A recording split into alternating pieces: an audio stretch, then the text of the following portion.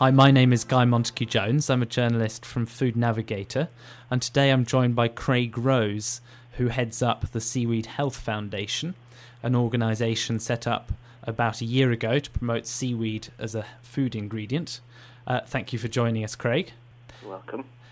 Well, we've all come across seaweed at sushi restaurants, but some people may not be so familiar with it as a food ingredient. What is seaweed used for at the moment in food formulation, Craig?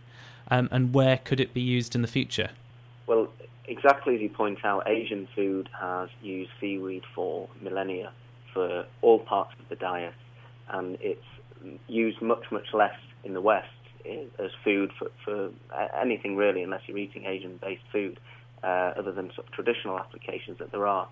Where we're using it now and where our research is focused is using particular human food quality seaweeds for things like salt reduction by using the seaweed in replacement of salt, tackling obesity because of evidence we've had on satiety, improvements in satiety, nutrition, incredible sort of broad spectrum of micronutrients and specific issues it can address on nutrition, and then taste as well. It's got a very good and defined taste, which can be a great benefit to various foods. And there's a very good, strong sustainability arguments around using food as a food ingredient as compared to perhaps some terrestrial crops, because it doesn't require fresh water. It doesn't require land, obviously, which can compete with other crops or natural habitat. So there's a wide range of benefits, and they're being used now, and obviously we see them, the uptake being quite significant in the future. Okay. And then, so who does the Seaweed Health Foundation represent, and what is its objectives? What are you looking to achieve going forward?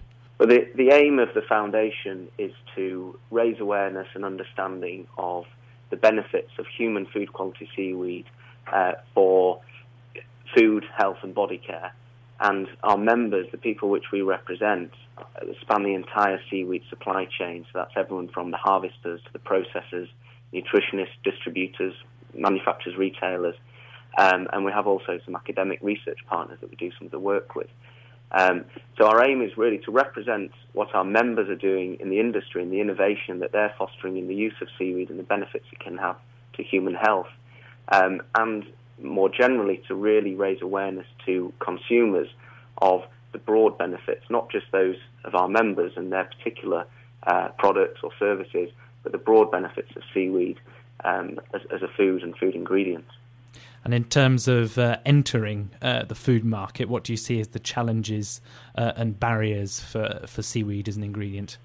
I think the key challenge is that to many people, seaweed is a new concept. It's something they're not too familiar with. They might have come across it, like you say, in Japanese food or in Chinese food, but the concept of it is very new, or it could be perceived as something slimy on the beach, when actually it's an incredibly diverse food source with a huge range of benefits. So the challenge is really twofold. One is demonstrating to the industry, the food industry and the health industry, the scientific validation of the claims of the benefits of seaweed, and that's what we're working towards and having great results with.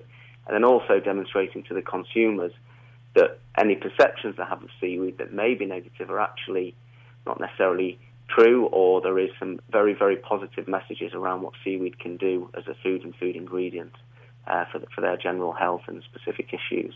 Okay, brilliant. Well, thank you very much for joining us, Craig, and for filling us in on the aims of the Seaweed Health Foundation.